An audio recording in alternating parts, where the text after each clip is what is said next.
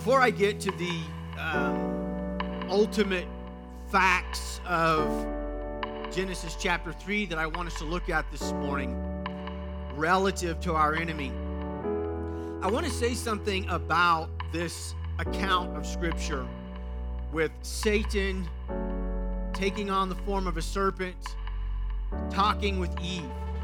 You know, there are many who think of this as a parable. A parable is a story meant to illustrate a point, but it's not a true story. It's not an actual event. It's just a allegorical story with meaning behind it.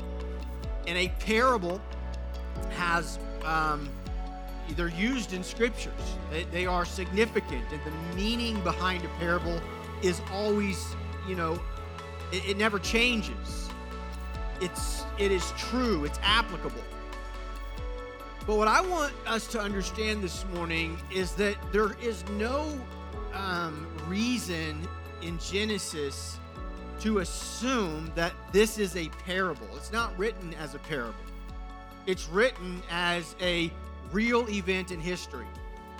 And I hope that I want to shine a little light on what most likely was happening here.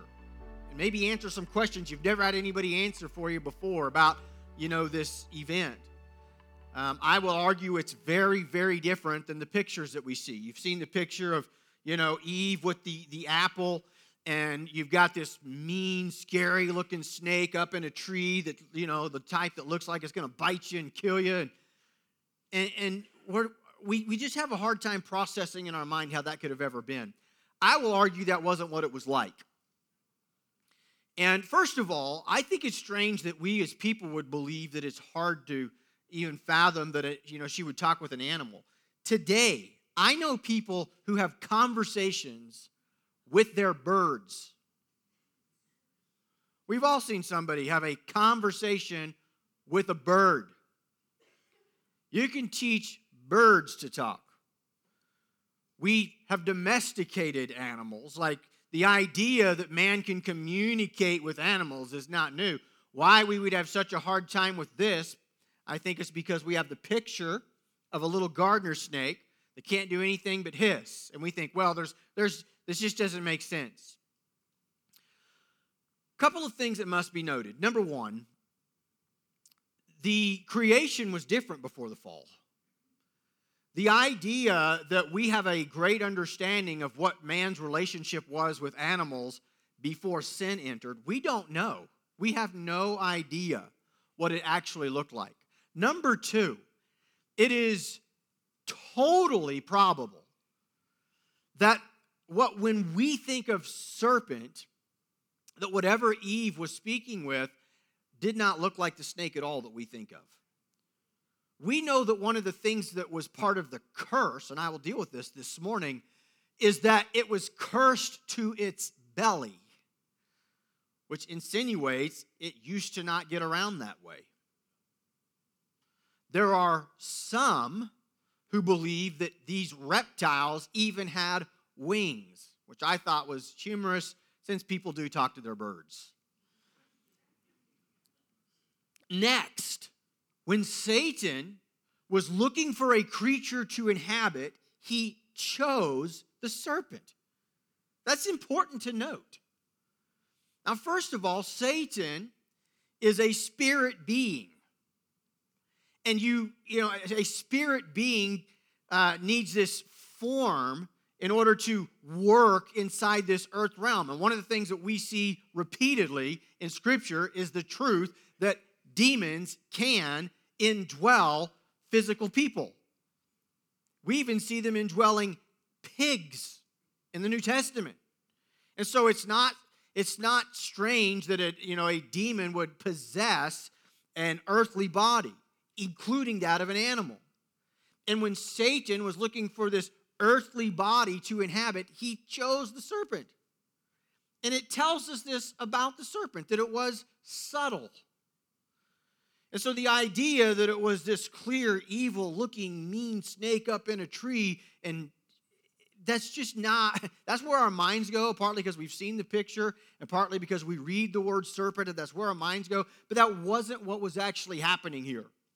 We don't know exactly which reptile Satan inhabited, and we know nothing about what relationship between really man and animal looked like before the fall. But my sincere belief is this is a literal point in history. And for those that have a difficult time with that, I don't actually understand, like, they'll say, well, that doesn't seem rational.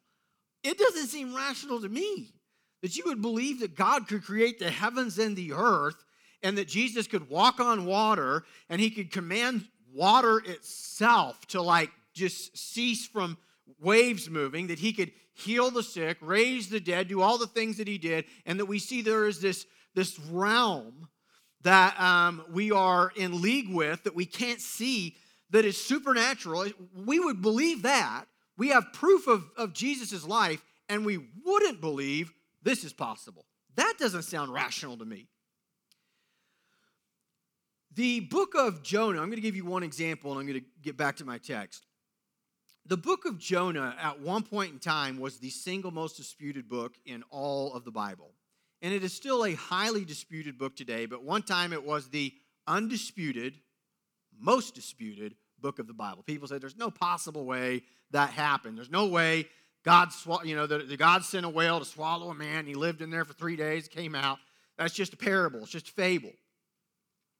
And as time progressed and we became more scientific and we became more,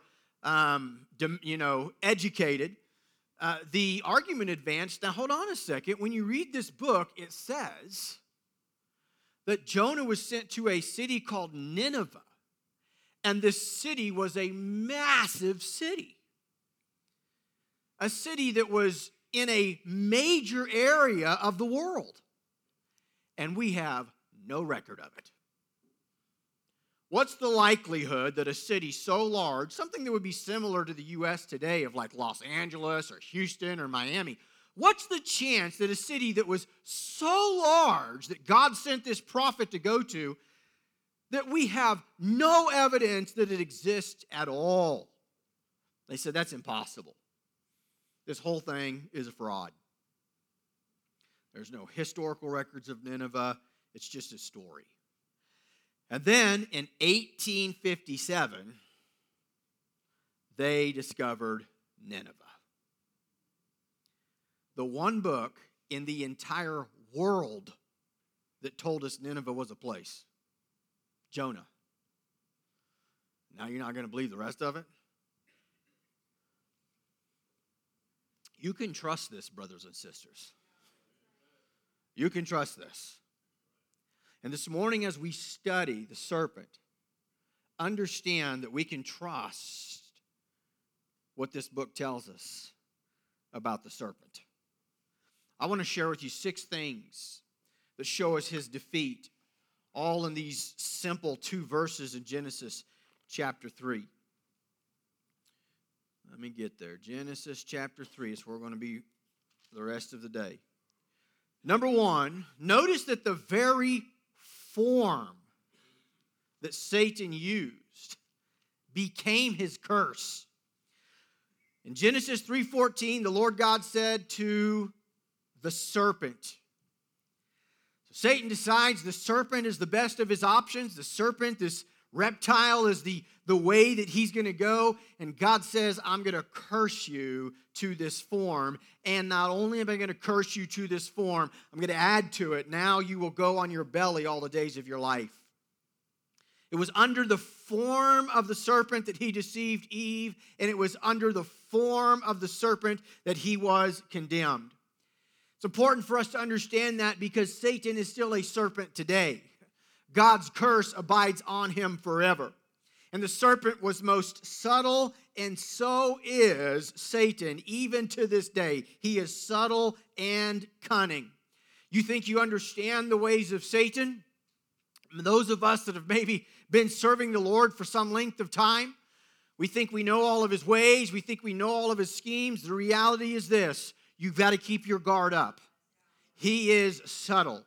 One of the things about a snake is it has a way of kind of getting into places that it simply shouldn't be able to get to. It can twist around and get into places that no other creature can. And it's normally really quiet. Almost every other creature, when it's trying to work its way into somewhere, you hear it. But a snake is almost entirely silent. You just turn, and there the thing is. And I'm telling you something, folks, so it is with our enemy. He is quiet. He is subtle. It's important you understand that about the way that Satan attacks. Most of the time, he's not going to bull rush you. Most of the time, he's not going to show up right with horns and announce his coming. He comes in subtly, he comes in friendly, he comes in quietly, and before you know it, you've got a snake in the garden. His ways are not easily understood or found out. Paul said that we are not ignorant of his schemes, but that doesn't mean we know exactly which scheme he's going to use next. For me, it shines light on Jesus when he taught his disciples how to pray. One of the things that he told them was this: pray, lead us not into temptation, but deliver us from evil. This is something that daily we need to be praying. God, give me wisdom. Do not let me be led into temptation. Deliver me from evil. In Revelation, John calls him the old serpent, called the devil and Satan, which deceives the whole world. Consider that he is wiser than the wisest. The Bible says Solomon was the wisest man on the face of the earth. God's king, king of Israel, the wisest that there ever was. And you look at how great was Solomon's fall.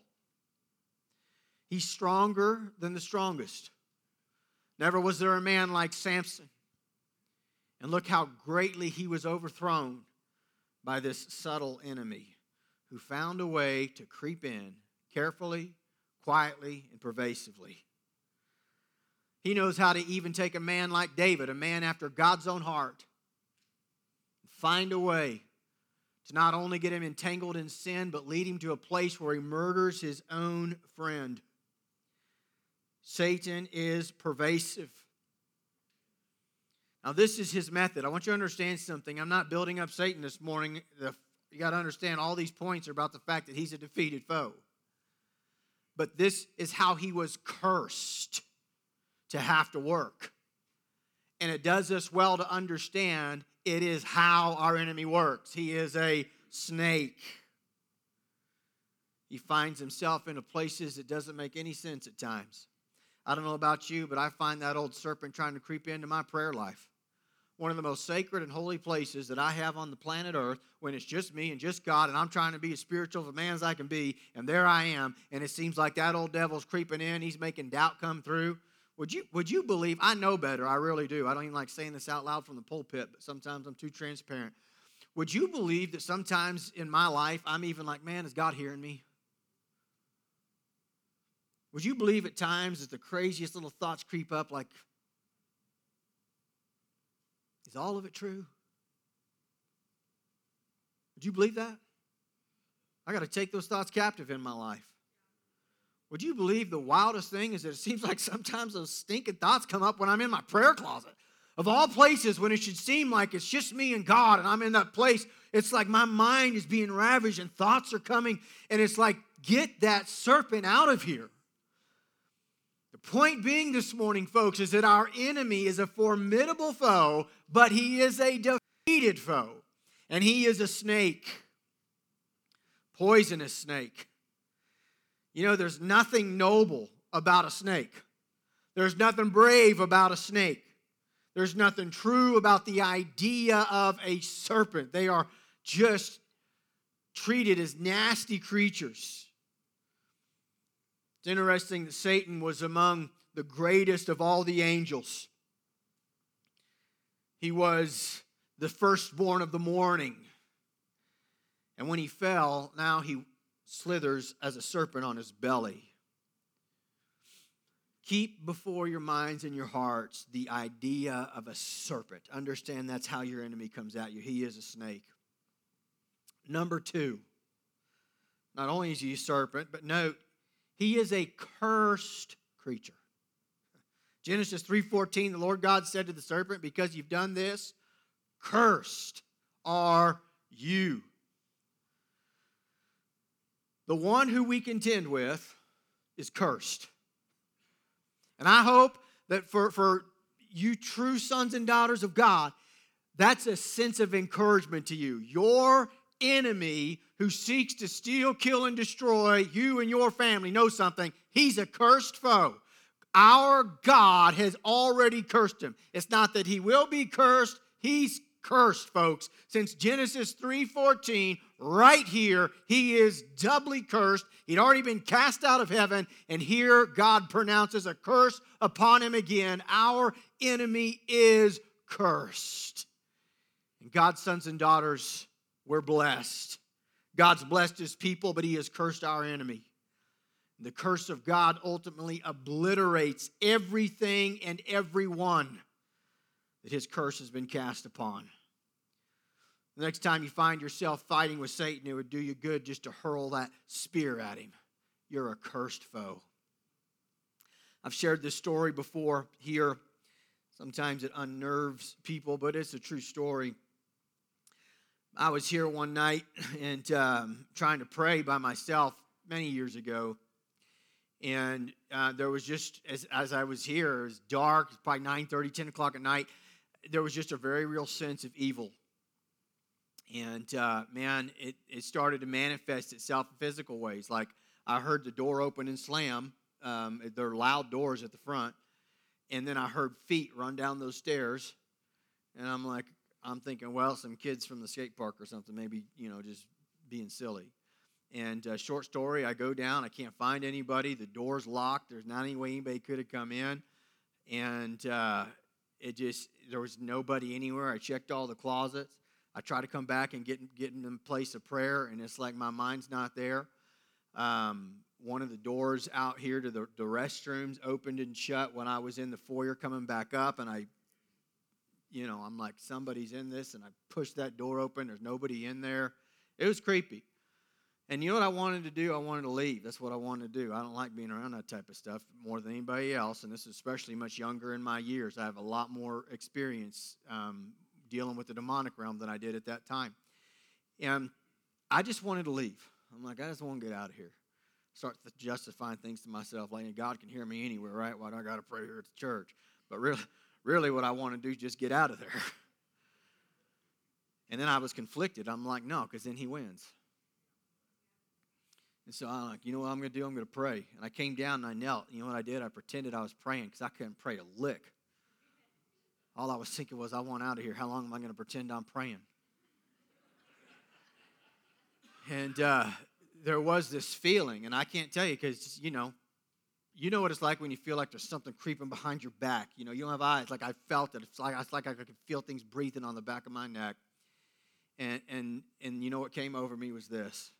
Very similar to this, when Satan is at your neck, you remind him that he is a cursed and defeated foe. And since I couldn't pray at that moment to God, I decided I'd just talk out loud to whatever was in this place. And I set up, and this is what I said: what's it like to be so stinking weak you can't do anything but sit there and watch me worship? I said that out loud, and a spirit of just calm came over me, and I just began praising God for the blood of Jesus, thanking God for his protection over his sons, thanking God for saving a wretch like me. And I'm telling you, it was like 20 seconds. It wasn't minutes. It didn't take 10. It was like 20 seconds. I just felt that evil presence just flee from the place, and it was like I was there. Tell you something, folks. Our enemy's cursed. Our enemy is cursed, and he truly is defeated. But he don't want you to know that. He don't want me to know that. The devil is a liar. He is cursed, and so is all of sin that he has brought into this world. And that's an important point to understand, folks, is that sin is cursed as well. You do not want to play with sin. I get it that we as God's people are not sinless. There was only one sinless man. But truly, God's people should abhor sin. And when sin creeps into our lives, it should bring a sense of remorse that drives us to want to turn from it and get it out of our lives. the last thing that we should ever want to do as someone who's been redeemed by the blood of Jesus is juggle sin. It's cursed, and when you touch the curse, it spreads like poison. All that Satan is and all that he's brought into this world is cursed. Note that the curse was also in reference to us, right? Since he had did this thing to the woman, the curse was in reference to mankind. And it's interesting that our fall brought him no gain. What he thought would bring him gain, what he thought would work to his benefit, ultimately did nothing but bring about more divine disappointment. This morning, the fact is that Satan and all that is of him, sin, is under the curse, and that should give us a spirit of, it should strengthen our hearts is the word I'm looking for, to know that Satan is under the curse. Verse 14, cursed are you above all livestock and above all beasts of the field. Notice the next portion of this curse, on your belly you shall go. Consider that this part of the curse was that the serpent would now move on his belly. This is our text that tells us that we don't even really know what form the serpent was before this. That the way that it would move would change. What a humiliating way to move. And I think that about our enemy. What a humiliating way that he has to advance his kingdom, like a little weak serpent. He can't show up like a man and look us in the eyes and just say, here's what I'm going to do. He has to instead lie his way through it, connive his way through it, work himself through doors and find ways to sneak in and try to influence through deceit. That's the way that Satan works, is deceit and fear. God's kingdom is the exact opposite, truth and love. But this is the way that Satan works. It's the way he's always had to work. It's just through being a little snake. He slithers his way in. He doesn't want you to know that he's there. He tries to inject a little poison here, a little poison there. The reality is this is the way his seed also operates. We see it. We see it in politics. We see it in programs. We see it in people. In fact, it's a term that we often use to reference people that are, clear swindlers. We call them snakes. But it is the same way. And one of the things I was thinking this week was, and I was a little bit overwhelmed by it as I thought about the reality of how invasive Satan can be to the ignorant. And we see that he works himself into so many places, and he's a liar. He'll never stand like a man and tell you the truth. We look at one of the places this week that I was truly a little bit overwhelmed by, and I haven't been overwhelmed by it honestly ever until this week. Overwhelmed's a good word. I looked at the general overtaking of the public school system. And what was overwhelming as I was looking at the way our enemy works and how he's just a creepy little snake, it's so invasive. The part that was overwhelming was like, I don't know that there's a whole lot that can be done about it. Maybe there is. But the part that was more overwhelming was the reality of how it infects our children. That was the part that was heartbreaking to me. These seeds of Satan, they didn't just stand up with a microphone and say, we believe that your children belong to us. You as parents have no right to teach them what is true and what is not. We believe your children are property of the government. Instead, secretly and quietly over the last 30 years, there's just been this subtle indoctrination of our colleges, and now teachers are coming in that have this mindset that the best way to teach these kids is to secretly do it and to not let parents know what's being taught and to push certain narratives, but make sure the kids don't take any of that stuff home. It all stays in the class. And we have words like safe space, where safe space really means you can say what you want here, do what you want, and we'll keep it a secret from your parents. It's demonic. It's evil, a lot that's going on. And it happens subtly. That's the way the enemy works. It's the way his seed works. They lie, they squirm, because if they're honest about their dealings, everybody would turn away and say, hey, you don't even need to be a Christian to say this is nonsense.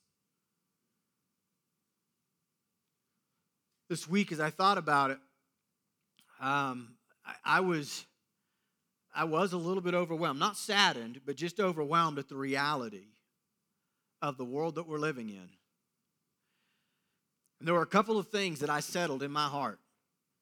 Two very specific things. Number one, I've been more determined at this stage of my life than I ever have been to protect the flock that God has given me. And to preach what is true, whether anybody likes it or not.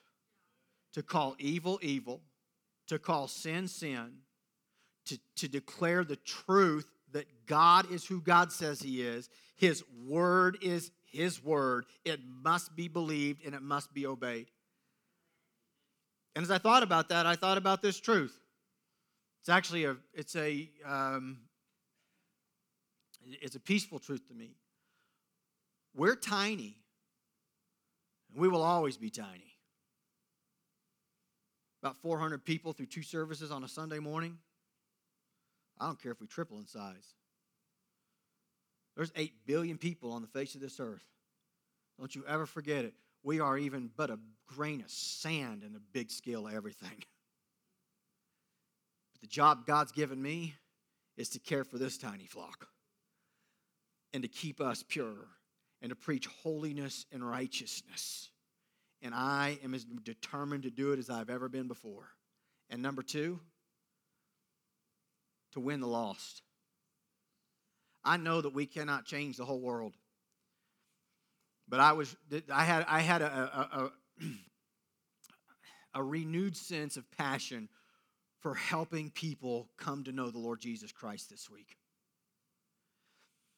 Partly because I thought, well, there's so many and it's so vast. Like, what can we do? What can we do? The system itself has been hijacked slowly over years, and we are literally the design of the American culture in and of itself that 95% of people have no option but to be part of.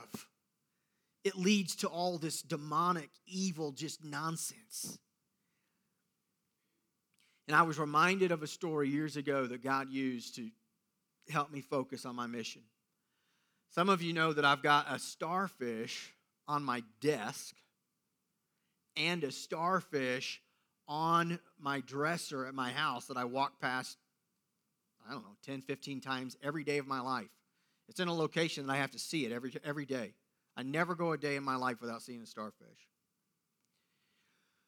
And I got those because of a story that I heard that impacted me deeply. It was the story of a young boy that was on a beach, and the tide had gone down, and there was like 10,000 starfish that were dying as the sun was coming up. And he's out there trying to throw them all in the water and save all these starfish. And this older gentleman's walking by, and he sees the young man and says, what are you doing there, son? And he says, I'm saving these starfish. And that older gentleman said, son, there's thousands of these things on this beach, and it's going to get hot quick. There's no way you can save them. And that young man, that boy, he reached down and grabbed one, picked it up, looked at the man, threw it in the water, and said, save that one. And he reached down and grabbed another one and threw that one in the water and said, save that one. Reached down, grabbed another one, threw it in the water and said, I saved that one. That's the mindset we've got to have, folks. You might not be able to save them all, but we have got to live our lives to save as many as we can. There is an enemy that is subtle like a snake, but he is cursed. Do not forget that. Number 3, notice not only is he cursed, but that his curse stands now and forever. We see the utter defeat of Satan as early as Genesis chapter 3. In verse 14, on your belly you shall go, and dust you shall eat all the days of your life. Notice the perpetual shame. Dust you shall eat all the days of your life. Satan is to live a defeated life. This is the force of the expression. It's not just that he's going to eat dust because he's a snake.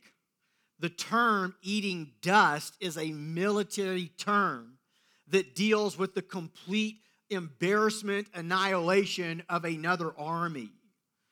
We see it used in that context in Psalm 72, verse 9. May desert tribes bow down before him, and his enemies lick the dust.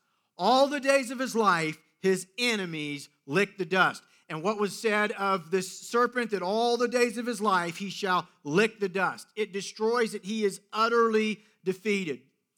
Now, I want to share with you something that truly changed my Christian life and my perspective about spiritual warfare.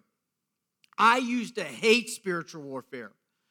I used to hate the battle of trying to be holy and trying to serve God and trying to keep evil out of my life and trying to not sin. I used to hate that battle. And I'll tell you why I hated it. Because there was this constant feeling in my gut that someday I'm not going to win. Someday, I can't do this forever.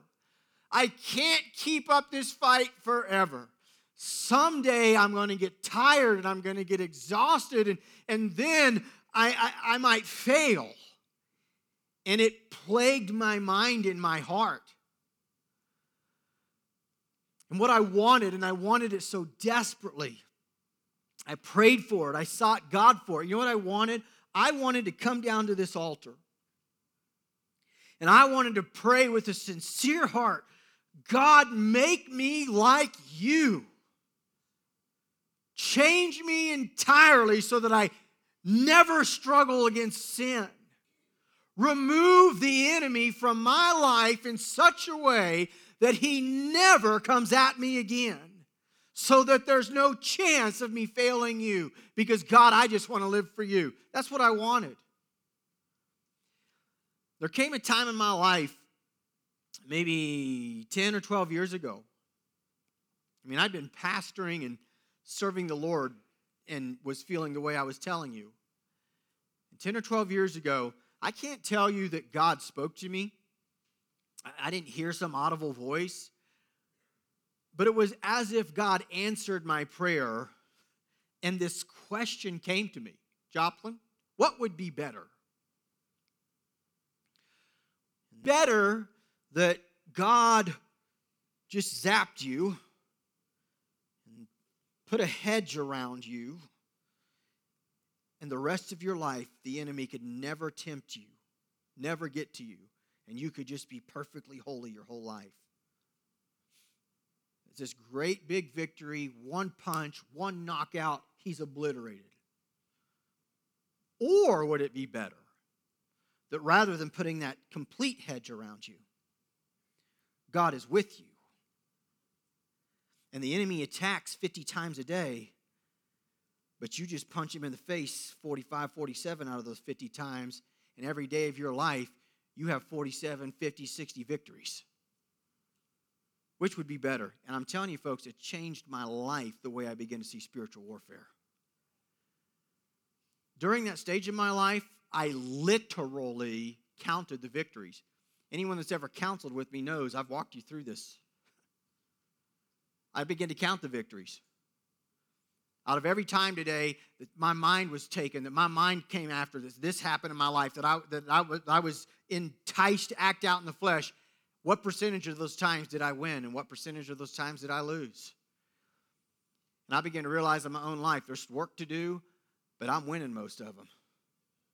And I began to think, man, if I can punch Satan in the face 50 times a day, 365 days a year, 10 years in a row, the next 40 years of my life, and rather than one ginormous victory where he just can't ever touch me, at the end of my life, there's this mark, 5,675 victories against Satan. I think that's a little more humiliating. He can lick the dust in my life. He can do it over and over and over again. He is a defeated foe.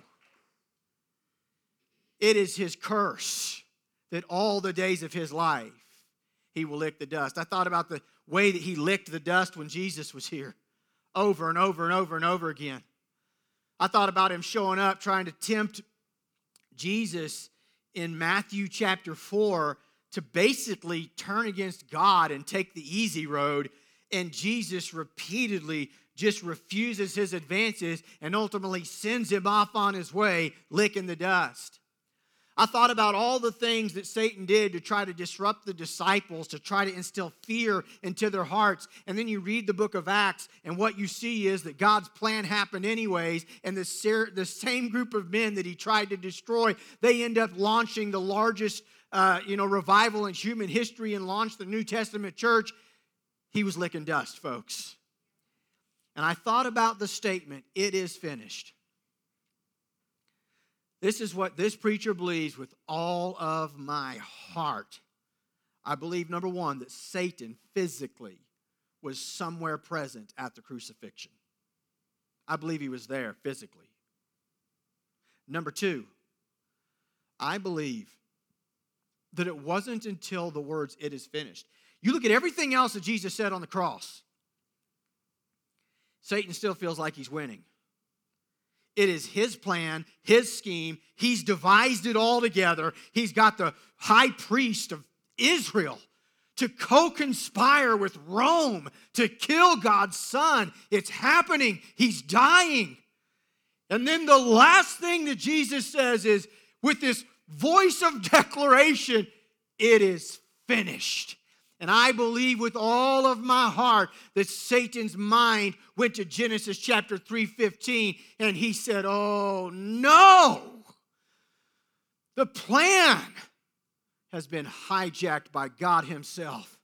And the very blood that Satan conspired to bring about, as the blood was dropping from the cross, it meant my freedom and your freedom. And we see that our God has always been wiser, always stronger, always one step ahead of our enemy. And our enemy is a defeated foe. It is finished. He is cursed, brothers and sisters.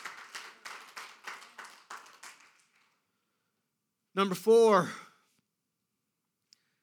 we see this crushing of Satan. God would use Satan's victim to become his conqueror. In Genesis 3:15, note, "I will put enmity between you and" who?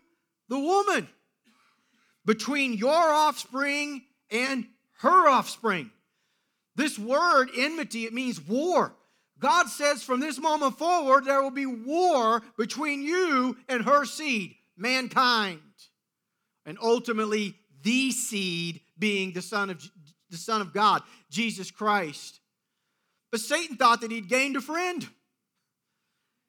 He thought he had somebody on his team to help fight against God and to hopefully bring down the Almighty. God said, "Not only is that not true, now I will put war between you and her." Satan can never know peace. He seeks rest and he finds none. He is a cursed and utterly defeated foe.